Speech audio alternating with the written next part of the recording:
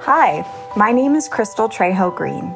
I'm a graduate of the Oxford Said Business School and of Harvard College. After getting my MBA in England, I worked as a global operations manager at Qualtrics. I transitioned from full-time work about a year ago to spend more time with my 2 young children. I now work as an independent consultant covering data and operations strategy, and I serve on several boards. I first came into contact with the Latter-day Saint MBA Society when my husband and I attended the 2017 conference at Chicago booth. We listened to successful business leaders talk candidly about how their religious beliefs helped guide them in career decisions. I made connections at that conference that helped to guide my post-MBA career path, and I have attended every annual conference since. The Latter-day Saint MBA Society was founded by a group of MBA students and alumni who are members of the Church of Jesus Christ of Latter-day Saints, with the hope of bringing together a community of business people striving to bless the world. In this podcast, you'll hear interviews with Latter-day Saint thought leaders that we hope will inspire you both in your professional and spiritual life. For more information about the Latter-day Saint MBA Society, visit latterdaysaintmba.com. And now I'll pass it over to Kurt Frankum, who will host this week's interview. Welcome back to another episode of the Latter-day Saint MBA podcast. My name is Kurt Frankum, and as always, I'll be your host. Today, we're sitting down with Spencer Millerberg. How are you, Spencer? Doing great. Thanks for having me. Awesome. Now, you're located, we were talking before we hit record, you're located in South Jordan, right? Are you a lifelong Utah boy? I grew up in South Jordan, but we've lived in 5 different states and lived in London even for about 6 months with the family. So cool. We've been all over. Nice. And I'll just ask you, we'll start with some rapid fire questions, and you've been so kind to send some principles over as well that we'll jump into. But so what did your parents do for careers? My parents, my mom was she was an elementary school teacher. She taught resource for kids who needed a little bit of extra assistance. She taught resource for probably about 30 some odd years. And my dad was a CPA. He had his own practice and helped a lot of small business people. Nice. And did either of their careers influence your trajectory of your professional life? Oh man, you can't believe the number of family home evenings that we had where we had spreadsheets with that we talked about how do you save money and what does accrued interest look like and everything like that. So yeah, to say that their careers influenced my life would be an understatement. Nice. And you are the first guest on this podcast to send me your principles in the form of a spreadsheet. So it has a special place in your heart, it sounds like. It certainly does. That's awesome. And then, so growing up, what did you think you would end up doing for a living? It's funny. When I went to school, I actually wanted to go and be a climbing guide. I thought that I was going to graduate school and I was going to go out and be a mountain guide and live up on the mountains and teach people how to rock climb and do a whole bunch of other funny things like that. But life has a way of teaching you lessons very rapidly, and one of those is that rock climbing guides don't make a lot of money. So you need if you're going to have a family and provide for them, you might need a little bit more stable career than a rock climbing guide. So how far did you make it in this pursuit? Oh, not very far. Yeah. I changed it while I was still in college. That's nice. For sure. You still enjoy the rock climb? I do, except for I broke my toe a few years back, and I haven't been able to do that. So I've substituted rock climbing for mountain biking and really enjoy that. So that's cool. If you're a mountain biker, come out with us. Every Thursday, we got a group of guys that go. Yeah. And growing up, did you serve a mission or have any other life-changing spiritual experience that comes to mind? I'll tell you that I grew up in a very, very much a mainstream LDS household, where we had our family home evening mostly every week, and I was taught to serve. I can't tell you the number of times that I took my wagon around the neighborhood to somebody's house that needed food, or that we were shoveling walks or cutting lawns or doing everything that was needed. And it was mostly my mother who was really instilling those principles of service in us, that you first look outwards and look to serve other people. So then I served a mission in Porto Alegre, Brazil. I was on the border of Uruguay and Uruguayana. I still have to say acostado con. It automatically turns to Portuguese as soon as you talk about that. Yeah. But yeah, I was in Brazil from 97 to 99. Wonderful experience. Learned to love the Brazilian people, and even learned to love soccer, which I am terrible at. So nice. Do you still use your Portuguese in your professional life at all? I use Spanish a whole lot more, actually. Oh, really? Yeah. When I came home, I took a couple of college courses in Spanish, and Portuguese. A lot of people say that if you speak Portuguese, you can understand Spanish, but not vice versa. And it is a little bit true. But I came home and I took some Spanish classes, and I use Spanish all the time now. Not least of all of which is to teach my children Spanish in high school now. Oh, yeah. Nice. Yeah. You help them with some homework, huh? Yeah, exactly. I have, you talk about spiritual experiences. I don't think there's any more spiritual experience than driving with 15-year-olds with their permits. That's the time that you really start to know where you stand with the Lord. Nice. And how many times have you had to do that? Oh, I have twins who are 15 years old. Oh, nice. And so we are constantly on the road. Yeah. Oh my goodness. That's awesome. Yeah. There's nothing quite the same as having almost dying and then having your 15-year-old daughter turn to you and say, "Dad, just chill out, okay?" That's awesome. And then what about you? You mentioned before we hit record that your undergrad journey through college was all over the place. Tell us about that. Sure. So it took me a little bit of time to kind of figure out where I wanted to go and what I wanted to do. I started at the University of Utah, and before my mission, I started just doing some generals, and came back and went into. Really, I started doing chemistry, and I realized really quickly that I'm not very good at chemistry, as I got a C in chemistry class. Then I came back and went into business. And one of the many blessings of a mission is it taught me how to study, and my grades were able to improve. I was able to focus in, and I really found that I had an affinity towards building things and building businesses and figuring out how to make things work and how to make things function. And but I missed a little bit of the social experiences. University of Utah is a bit more of a commuter school, and so I transferred up to Utah State and really loved the social aspect there. But then I met a girl that was going to BYU and transferred to BYU, and ended up finishing my undergraduate degree at BYU in finance. And is that the girl you ended up marrying? It is. Yep. Oh, yeah. Thank goodness. Wise investment, huh? Yeah. Otherwise, the story would have been really awkward. That's right. And then, where did you do MBA school? I went back to BYU. So between undergrad and grad school, I worked down in Houston, Texas.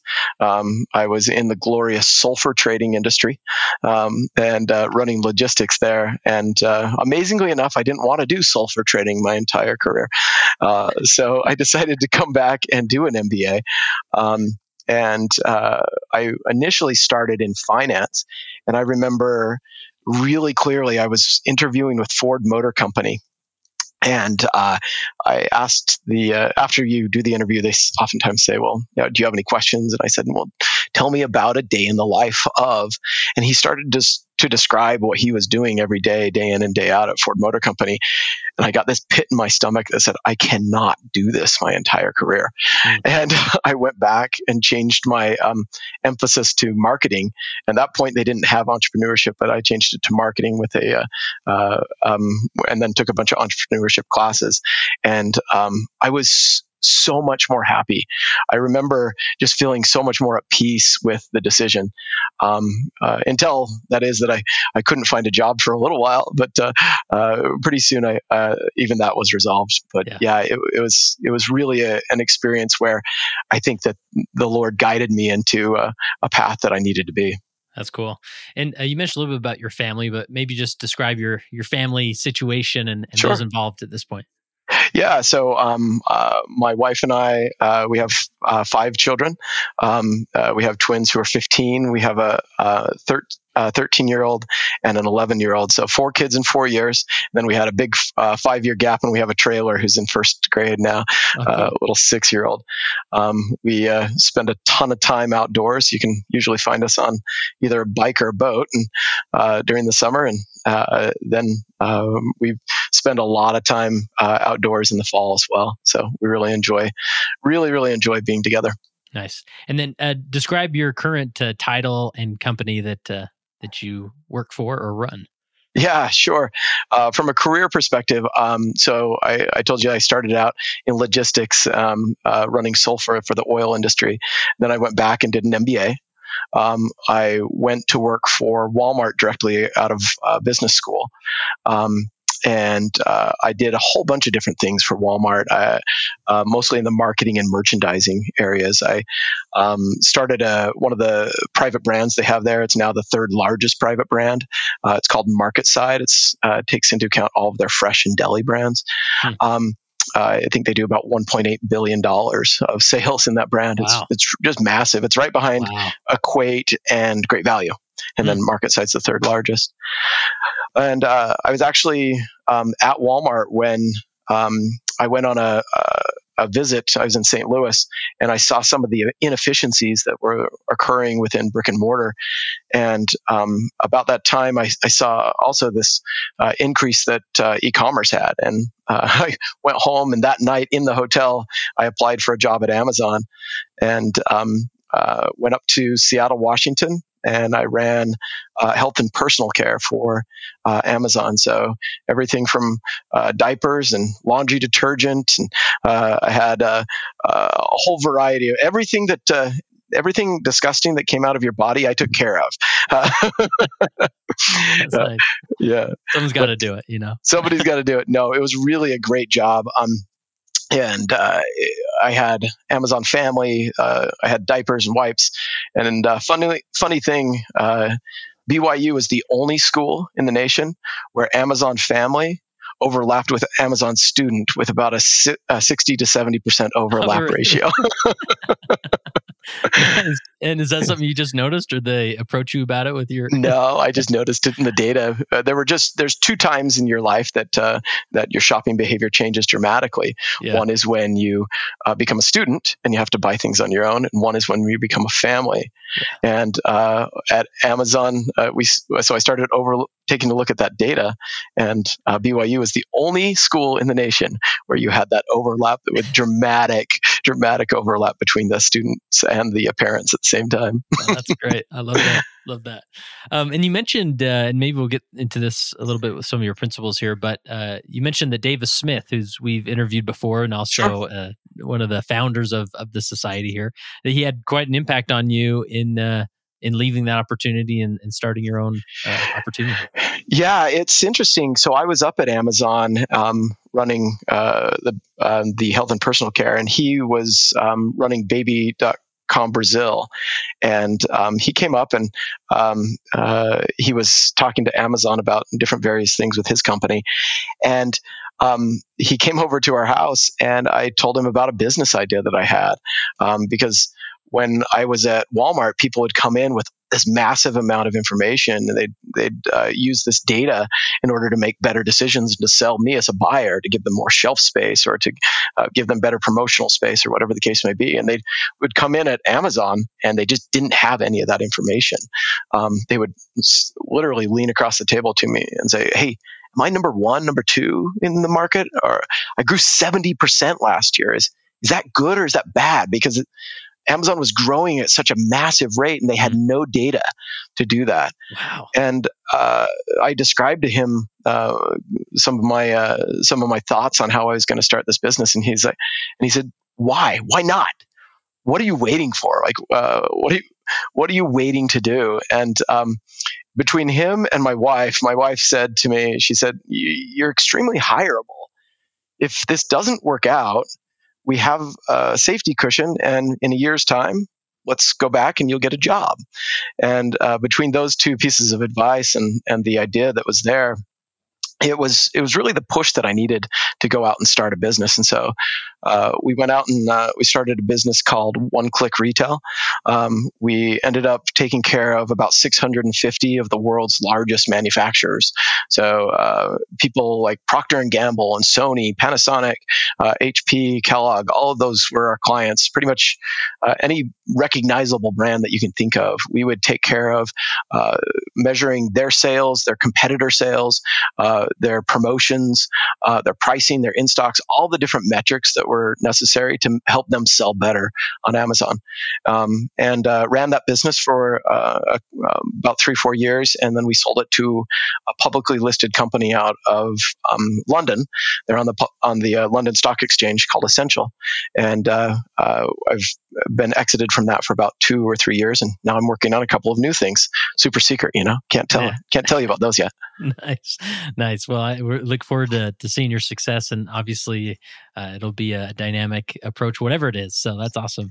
Well, let's jump into some of your principles here, and I just have to explain this spreadsheet to people. This is fantastic. I'm thinking, why don't I send all the guests like a blank spreadsheet like this? Because you have your principle in one column, and then the next one is a description of that principle, and then the gospel tie-in, and then story 1, story 2, etc. So this is great because I'm always hoping that our guests here will have a great story to go along with these, right? Rather than just, reading off these principles, but there should be an application of the story behind it. So I'm inspired, Spencer, by this spreadsheet. So you're kind. I only speak spreadsheet. I can only think in spreadsheet. Well, we'll go to column B, row 4, which is your first principle, titled "Be famous for something." Tell us about that. Sure. Yeah. Be famous for something. It could also be like avoid your weaknesses or play to your strengths is another way to say it. Let me start out by saying it this way. I am 5'6". I am never been good at ball sports ever, not in my entire life. And you think I'm just saying that, but I was so bad at baseball when I was a kid that my dad was the treasurer for the baseball league that was there, and I had to be there at the Diamond. And so he started putting me on Lotus 1-2-3, which is the predecessor to Microsoft Excel, and having me take care of Snack Shack receipts because I was so bad at baseball. But it became something of a love for me. It just made sense in my mind. And it became a superpower that I really developed as I went, that I could analyze data and I could make sense of things in a very fast fashion. And it helped me all the way throughout my career. It helped me when I was in college. People would, they would come up and they'd ask me for help. When I was in my career, analytics seriously drove most of my career. I told you about launching MarketSight, one of those brands. It was powered specifically because we ran all of the analytics to determine which products were selling best nationwide and which ones we were missing at Walmart and which things we should sell. And, I told you I started a business based upon analytics. And I think the principle of just being famous for something is so important. There's just so many times when you think about I wish I was better like this other person at something. But I will never be a basketball star. At 5'6", there's no way that I'm ever going to be an amazing basketball star. But there are things that I can be good at that I'm going to be famous for. And when you play to those strengths as a student, you think that these are just things that everybody has, not realizing that those are really oftentimes unique skills that you can bring to the table. And the more that you work on those skills and get better and better and better, the more that people around you are going to recognize them and that they're going to come to you for that, for those skills. Does that make sense? Yeah. So was this hard for you to find along your path, or these skills? it's not that it was hard to find as much as it was hard to realize that it was unique, right? You just think that everybody thinks like you, that they see things in the same way that you do. And it's not until you start getting into group settings, into whether those are at school or at work or in social settings or whatever the case may be, that you don't realize people don't see the same connections that you do.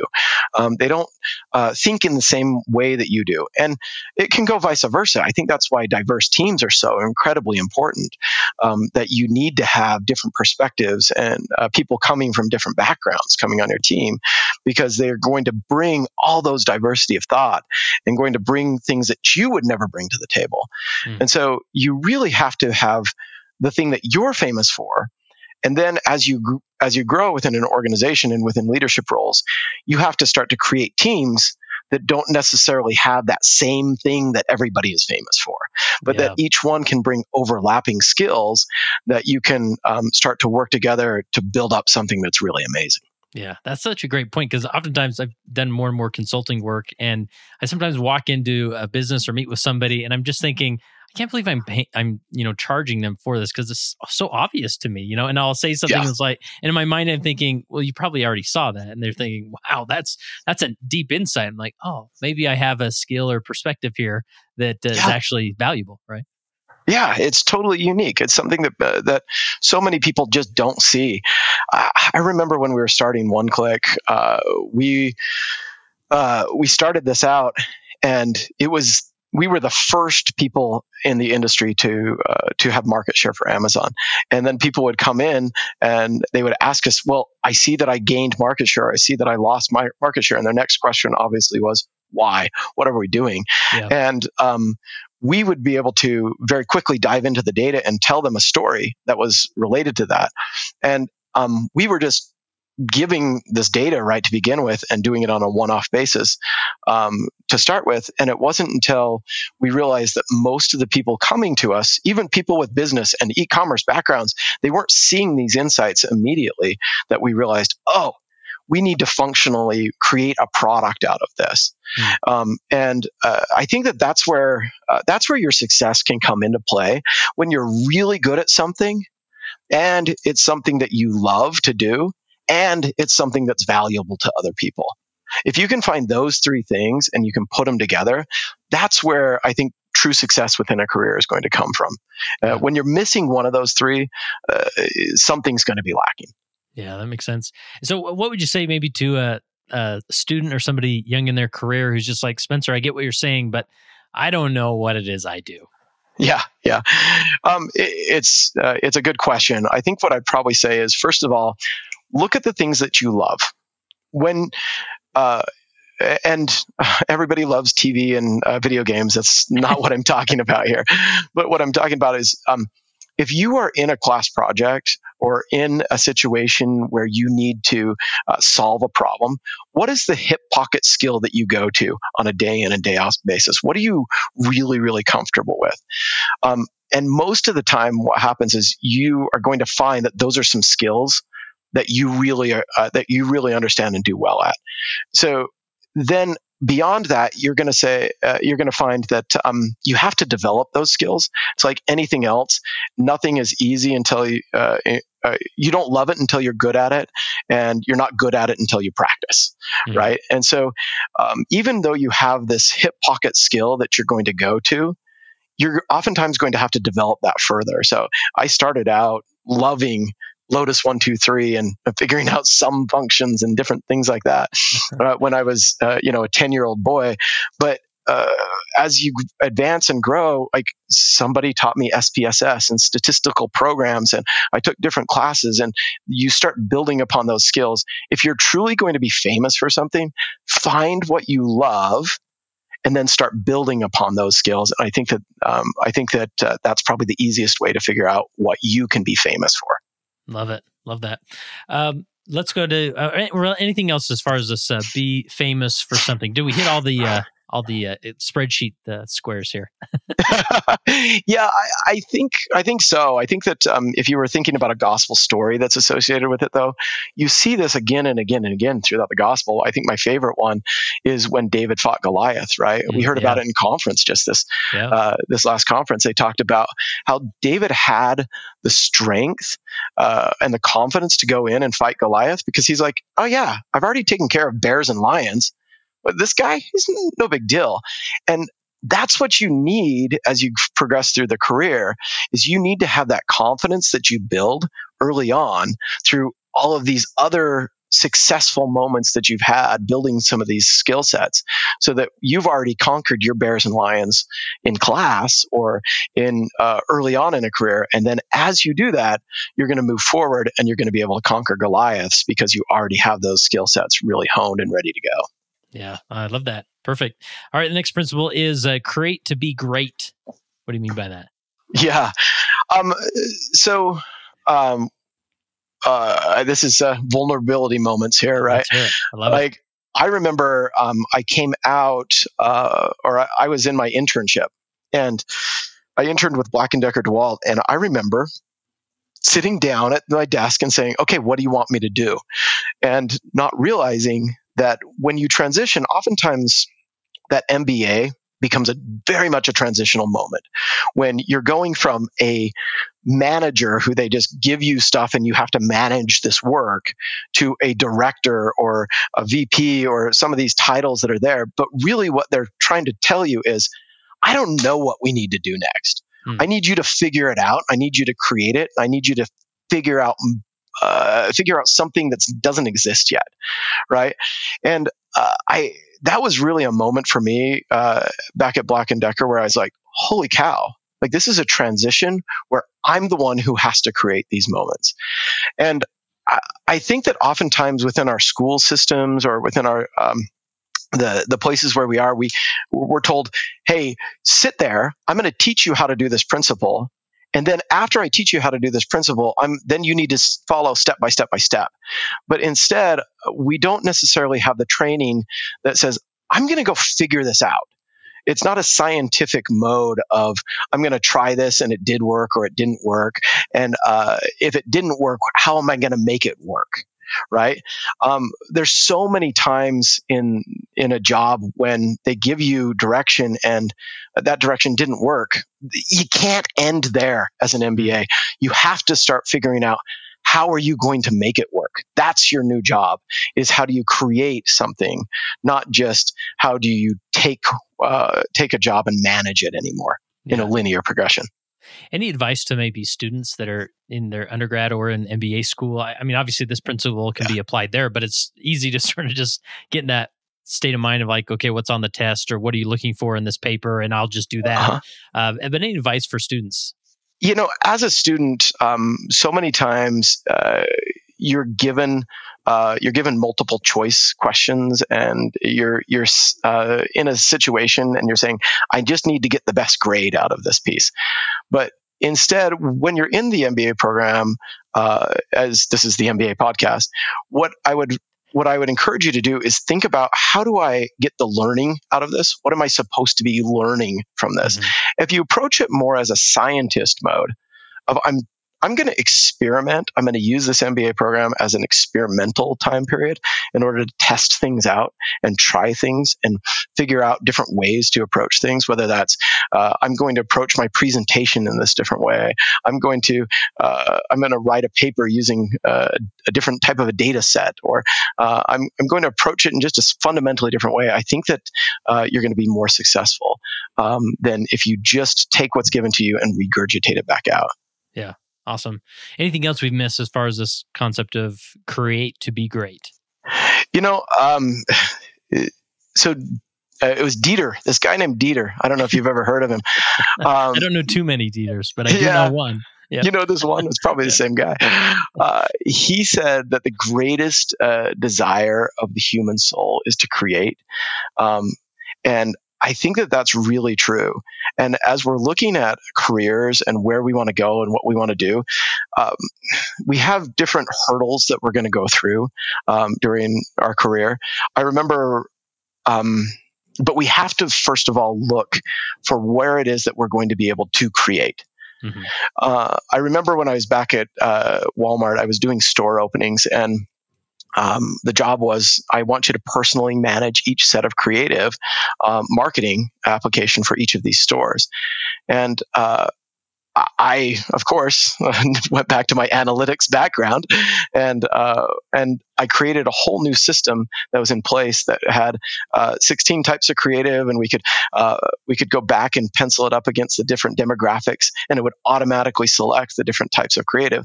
And so I basically worked myself out of a job because I created a system that would automatically insert the type of creative that would be needed for the individualized store openings nationwide. And it was super successful and super fulfilling. When I went to Amazon, they gave me chances to create new businesses and full new programs, ways of working and automating. Those were the times when I look at my career and I think that I was the most fulfilled, is when I was actually creating. And obviously when I was creating new businesses as well. So I would look for, in your career, chances to create, not just go to work and make money, but to create and be really successful in those things. Yeah. You mentioned that word a few times, fulfilling, right? That as we create, that's just in our nature. I mean, we are children of a great creator. And so as we, take on that role as a creator in professional lives, personal lives, wherever, we're going to feel fulfilled, right? I remember when it was about a year and a half, 2 years after we started One Click Retail, we were on this retreat, and we had taken everybody down to St. George, and all of their families had come, and all of these spouses would come up and they'd say, "Oh, thank you for the job. Oh, we can now afford a new house, or we bought a new car, or, Johnny's in piano lessons or soccer or so forth." And it's just because of this new job. And I actually started having a panic attack because I was saying, all these people are counting on me. Like, what happens if I can't figure out how to lead this company in the right way? If I can't do what's needed here? And my wife, she said to me, she's like, "Wait a minute, just hold on. None of these jobs existed 2 years ago. None of them." And so because you were able to create these jobs, yes, they're able to buy a house and a car and all these other things, but you created this, right? Like, this is part of the things that you created. And you talk about fulfilling. That's where it moved from being panic attack to something that was really fulfilling, when I could start looking at all the benefits that it was giving to everybody. Yeah. Looking at it as something you created rather than something that you could potentially destroy. Right? Yeah, exactly. The next principle is run to, not from. Yeah, run to, not from. So what I'd say, I do a ton of mentoring with different students and entrepreneurs. And oftentimes people come to me and they say, "Oh, I'm so unhappy in my job. I really got to get out of my job. And can you help me get out of my job?" And I think that might be the wrong question to ask. Instead is, what do you want to do? Where do you want to go? That's in there. I love, in Gordon B. Hinckley's book, I don't know if you've ever read Sheri Dew's biography of Gordon B. Hinckley. It's great, right? Yeah. Like, he keeps on saying, "I'm going to go work for the railroad." And then the church calls him in and is like, "Could you do the missionary stuff for me? I need all the missionary discussions redone." And he's like, "Okay, but then I'm going to go work for the railroad." And then the church calls him back and he's like, "Oh, can you redo all of our Sunday school curriculum?" He's like, "Yes, but then I'm going to go work for the railroad." And he's running to something the entire book, and he's going to go work for the railroad. Now, he never ended up going to work for the railroad, but all the way along the way, he was developing these skills in order to go work for the railroad. And he was working on his PR skills and his communication skills because he wanted to go and do communications for the railroad. And you think about him as a prophet and how many amazing things he was able to accomplish. I don't know that he could have done all of that without having the skills that he developed because he's going to go work for the railroad. And I love the Proverbs 3 and Isaiah 55, how those two things meld together. Proverbs 3 says, "Trust in the Lord in all thy doings, and he will direct thy paths." And Isaiah 55 says that God's ways are high. And it's telling us, as these two things meld together, that God will direct our paths to something that is different and greater than we ever thought of, that we have to trust in Him in order to do that. And so when we're thinking about what we want to do with a career, like, first of all, what are we going to run to? What do we want to do? And God can move. I think He's a lot easier to use a bridle than He is spurs to get us going. Yeah. And as long as we're moving towards something, He can guide us, just like He did with Gordon B. Hinckley with his path. And He said, no, I know you want to go work for the railroad, but I need your skills here. Yeah. I saw that again and again in my career. I saw it when I went to work for Walmart. I didn't think I was going to go work for Walmart, but I interviewed with a guy named Greg Chandler, and he's a stake president out there in Bentonville now. The man has directed my paths. He really helped me see things in a different way. And so I went to work for Walmart. And I didn't think I was going to go work for Amazon, but that there was really a light that told me, okay, e-commerce is going to be the thing that's going to be next. Go there. And all of those things really were preparatory to help me start this company, because without this, I had to go in to Procter & Gamble. I trained A.G. Leffley, the CMO of Procter & Gamble, and and CEO of Procter & Gamble, and all of his direct reports. And I had to be able to speak brick and mortar. I had to be able to speak e-commerce, and I had to be able to speak manufacturer talk. And so I needed those different backgrounds in order to start this company and to do these things. And I wasn't planning on that. I really just wanted to get back west and get to a place where I could have my kids know their grandparents. But the Lord directed the path, and to where I could have the different skill sets that were necessary in order to build this company. So my advice to these MBA, to new formed MBAs or MBAs who are 20 years out are, what do you want to do? What are you going to run to? Not what are you running away from? Yeah, man, that's inspiring. And I just think of, sometimes, especially maybe right after you graduate with the MBA, you're maybe stuck in a job where you think, I don't see myself here for a long time, and I just feel lost, and why aren't opportunities coming my way? I thought that's what the MBA would create for me. But in those places, you can begin to, or you can realize you can build skills here that are going to impact your career decades in the future that you would have never anticipated would help you so much, but by building them currently in your current position. Yeah, it's exactly right. I talked about getting back west, but I remember I was at Walmart, and I had a couple of friends who had left, and they'd started companies. And I remember praying and thinking, Heavenly Father, when am I going to have my shot? I want my shot. I want to be able to start something, and I want to be able to do something on my own. I want my shot. And then I got a job at Amazon, and I kind of felt a little bit disappointed. I thought, my Heavenly Father didn't listen to me. He or maybe my desires weren't aligned, or something wasn't there. And I didn't realize that He was just preparing me for the next step. I was working at Amazon, gaining the skills that I needed in order to start the company. Without doing that, there was no way I could have been successful.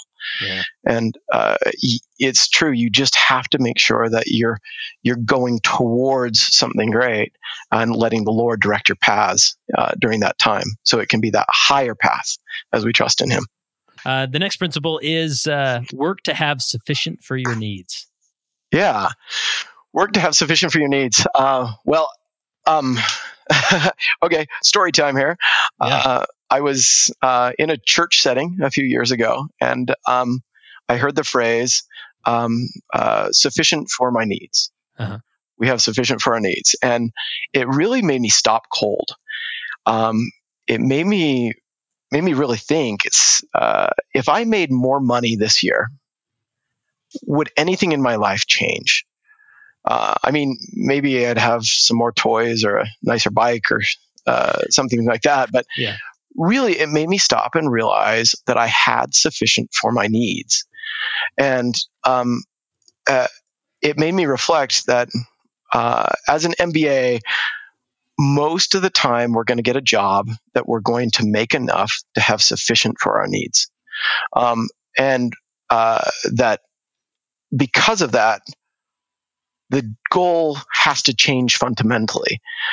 My entire career, I've been chasing after that money goal. It's like, if you make more money, that means you must be more successful and you must be doing things better.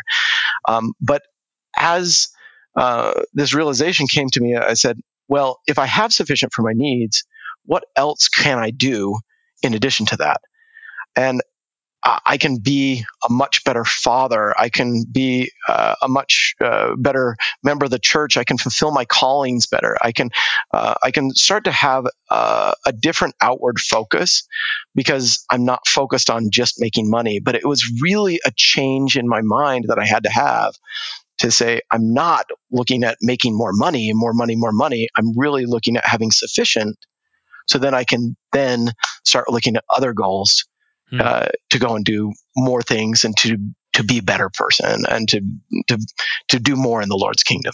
Yeah, I love that, because it really gives you a framework because it kind of can go wild, right? If you're just thinking, well, I got to make 15% more than last year and 50% year after that, and so forth, and then you don't even know why you're making more money, right?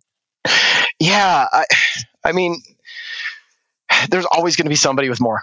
It doesn't matter where you go, unless you're Jeff Bezos. There's always going to be somebody who has. Well, he's got Elon Musk on his tail, so there's always somebody. See, even Jeff Bezos, he's in trouble. But no, I think about the scripture that it talks about men are that they might have joy. Yeah, and it doesn't say men are that they might have money. It's men are that they might have joy. And I think that money can bring fun. It can bring a lot of toys, but those things become fleeting. And as you go through a career, the question is are you really seeking joy, or are you seeking fun? Because more money brings more fun, but joy comes from a very, very different perspective on life. And as you think about, do I have sufficient for my needs? That's a powerful phrase that you have there. Now, in addition to that, I think that there's a second phrase that you have that comes from a very similar church setting, where it's by the sweat of your brow all the days of your life. Because I think that our Heavenly Father has asked us to work all the days of our life, not until we have enough, not until we have 2 houses or 5 cars or whatever the case may be. But he says, by the sweat of your brow, all the days of your life. And, we sold our company and we had sufficient for our needs that we had there.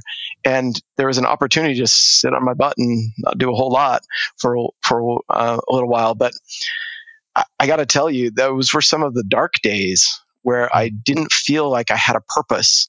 I didn't know what I was working towards, and I had to go and figure out what that purpose was.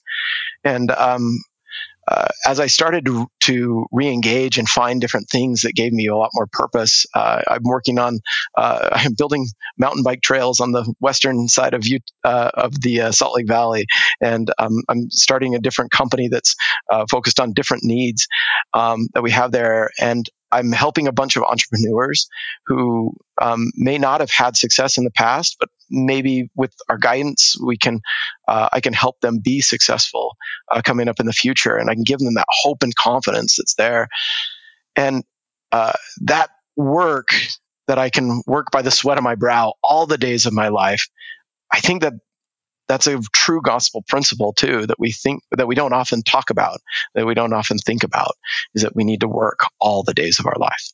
Yeah, that's inspiring. Love it. Awesome. Well, let's go to a bonus principle here you sent me, which is set your anchors early. Bonus time, huh? Okay, that's great. Right. Set your anchors early. I think so. Let me talk about it this way. When I was, we were opening up Europe, and I had to be gone for 27 days straight. I was leaving and I was gone for 27 days straight. And I looked around, and there really wasn't anybody else in the company who was ready to do it yet. It was a new company. It was super young managers. I had enough people here that would manage work at home, or the work here on the domestic front. But as we opened up Europe, I needed to be the guy that do that. So 27 days straight, you think about all the strain that that's going to cause, and you think about family, you think about your church work, you think about the work that you have at home, like all of those different pieces. I was really grateful that I had spent extra time making sure to build up my managers domestically. I was grateful that I had a really good relationship with my wife, and I was grateful that I had chosen really good counselors in my young men's presidency that could take care of those things there.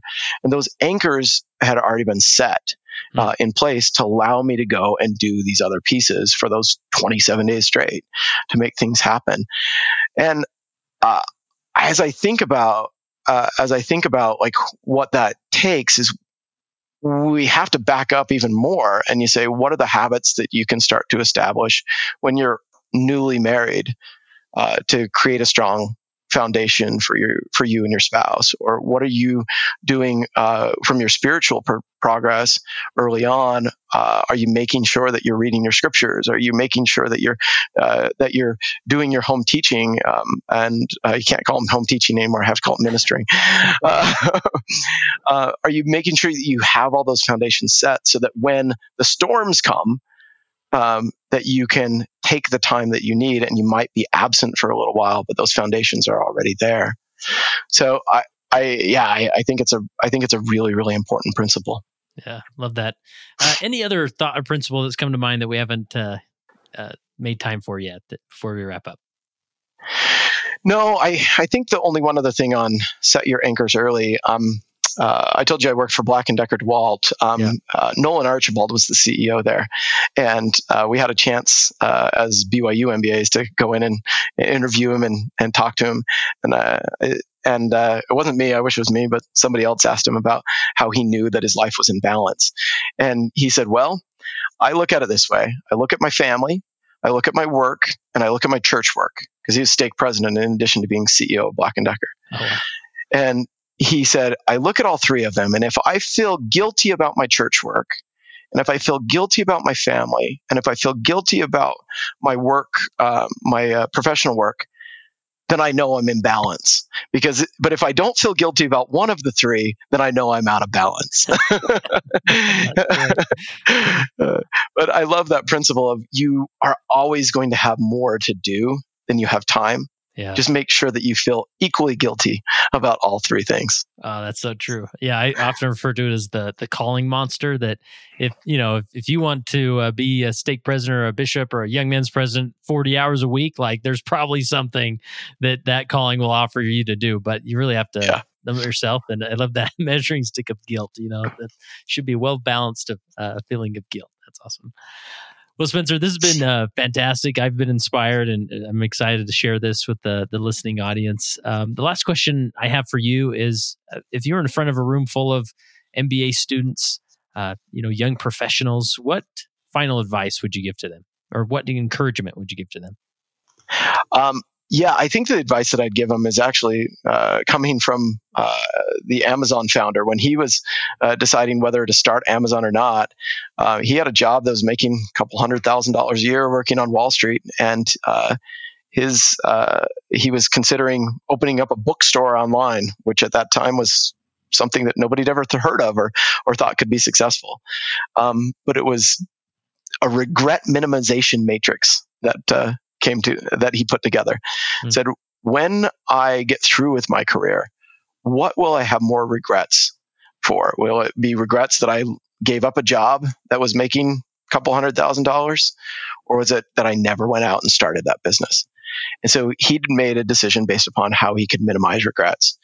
And as we think about that in a gospel setting, I'd say that the advice is extremely solid, that we should go forward and try to do things that will minimize our regrets, but also making sure that we seek the Lord's advice as we go through there.